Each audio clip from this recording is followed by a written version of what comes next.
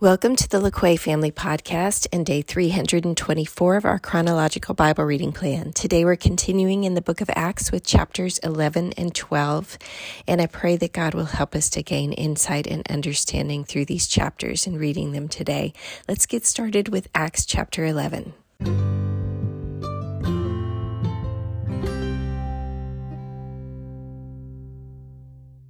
The apostles and the brothers throughout Judea heard that the Gentiles also had received the word of God. So when Peter went up to Jerusalem, the circumcised believers criticized him and said, "You went into the house of uncircumcised men and ate with them." Peter began and explained everything to them precisely as it had happened. "I was in the city of Joppa praying, and in a trance I saw a vision. I saw something like a large sheet being let down from heaven by its four corners, and it came down to where I was. I looked into it and saw four-footed animals of the earth, wild beasts, reptiles, and birds of the air. Then I heard a voice telling me, 'Get up, Peter, kill and eat.' I replied, 'Surely not, Lord. Nothing impure or unclean has ever entered my mouth.' The voice spoke from heaven a second time. 'Do not call anything impure that God has made clean.' This happened 3 times, and then it was all pulled up to heaven again. Right then, 3 men who had been sent to me from Caesarea stopped at the house where I was staying. The Spirit told me to have no hesitation about going with them. These 6 brothers also went with me, and we entered the man's house. He told us how he had seen an angel appear in his house and say, 'Send to Joppa for Simon, who is called Peter. He will bring you a message through which you and all your household will be saved.' As I began to speak, the Holy Spirit came on them as he had come on us at the beginning. Then I remembered what the Lord had said. 'John baptized with water, but you will be baptized with the Holy Spirit.' So if God gave them the same gift as he gave us, who believed in the Lord Jesus Christ, who was I to think that I could oppose God?" When they heard this, they had no further objections and praised God, saying, "So then, God has granted even the Gentiles repentance unto life." Now those who had been scattered by the persecution in connection with Stephen traveled as far as Phoenicia, Cyprus, and Antioch, telling the message only to Jews. Some of them, however, men from Cyprus and Cyrene, went to Antioch and began to speak to Greeks also, telling them the good news about the Lord Jesus. The Lord's hand was with them, and a great number of people believed and turned to the Lord. News of this reached the ears of the church at Jerusalem, and they sent Barnabas to Antioch. When he arrived and saw the evidence of the grace of God, he was glad and encouraged them all to remain true to the Lord with all their hearts. He was a good man, full of the Holy Spirit and faith, and a great number of people were brought to the Lord. Then Barnabas went to Tarsus to look for Saul, and when he found him, he brought him to Antioch. So for a whole year, Barnabas and Saul met with the church and taught great numbers of people. The disciples were called Christians first at Antioch. During this time, some prophets came down from Jerusalem to Antioch.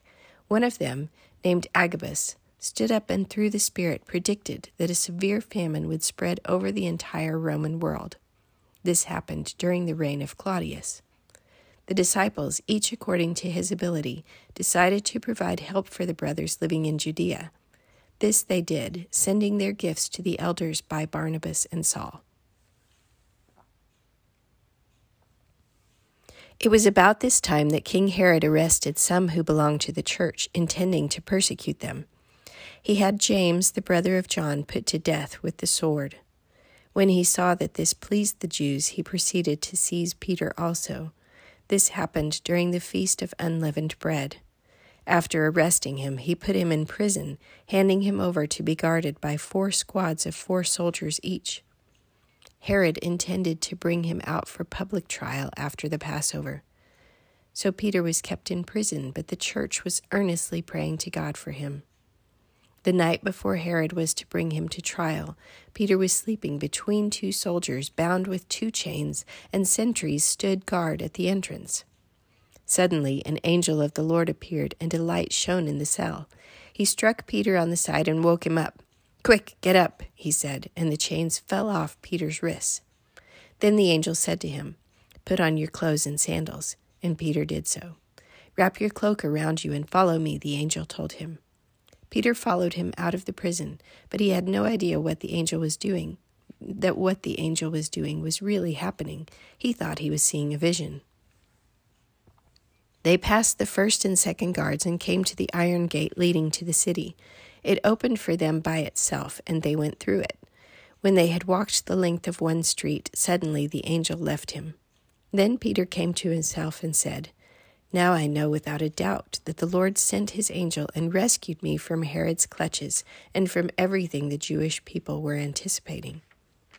When this had dawned on him, he went to the house of Mary, the mother of John, also called Mark, where many people had gathered and were praying. Peter knocked at the outer entrance, and a servant girl named Rhoda came to answer the door. When she recognized Peter's voice, she was so overjoyed she ran back without opening it and exclaimed, "Peter is at the door." "You're out of your mind," they told her. When she kept insisting that it was so, they said, "It must be his angel." But Peter kept on knocking, and when they opened the door and saw him, they were astonished. Peter motioned with his hand for them to be quiet and described how the Lord had brought him out of prison. "Tell James and the brothers about this," he said, and then he left for another place. In the morning there was no small commotion among the soldiers as to what had become of Peter. After Herod had a thorough search made for him and did not find him, he cross-examined the guards and ordered that they be executed.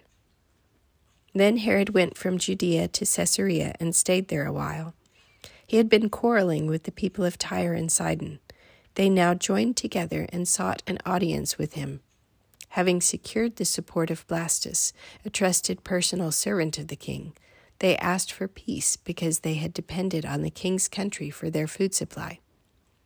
On the appointed day, Herod, wearing his royal robes, sat on his throne and delivered a public address to the people. They shouted, "This is the voice of a god, not of a man." Immediately, because Herod did not give praise to God, an angel of the Lord struck him down, and he was eaten by worms and died. But the word of God continued to increase and spread. When Barnabas and Saul had finished their mission, they returned from Jerusalem, taking with them John, also called Mark.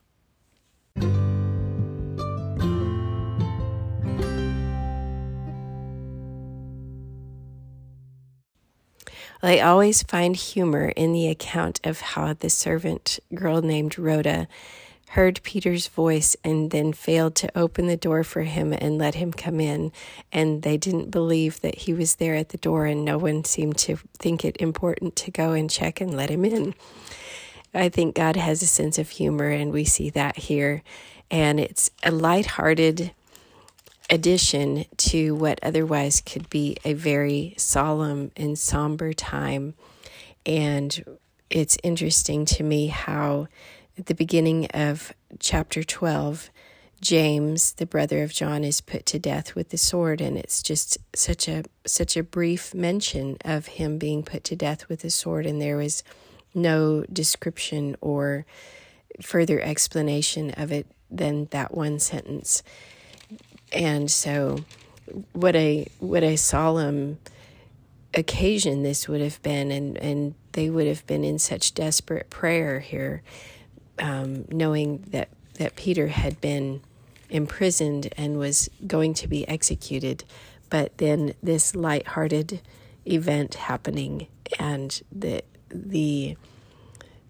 rejoicing and joyfulness that would have come as a result of Peter suddenly being there in their midst is just a fun way of God, I think, providing and showing that we can have joy even in the midst of persecution, and that we can rejoice of his provision and his goodness even in the midst of the most difficult times. Well, I pray that God will help us to have an accurate understanding and application of these chapters today. Thanks for listening. Have a great day.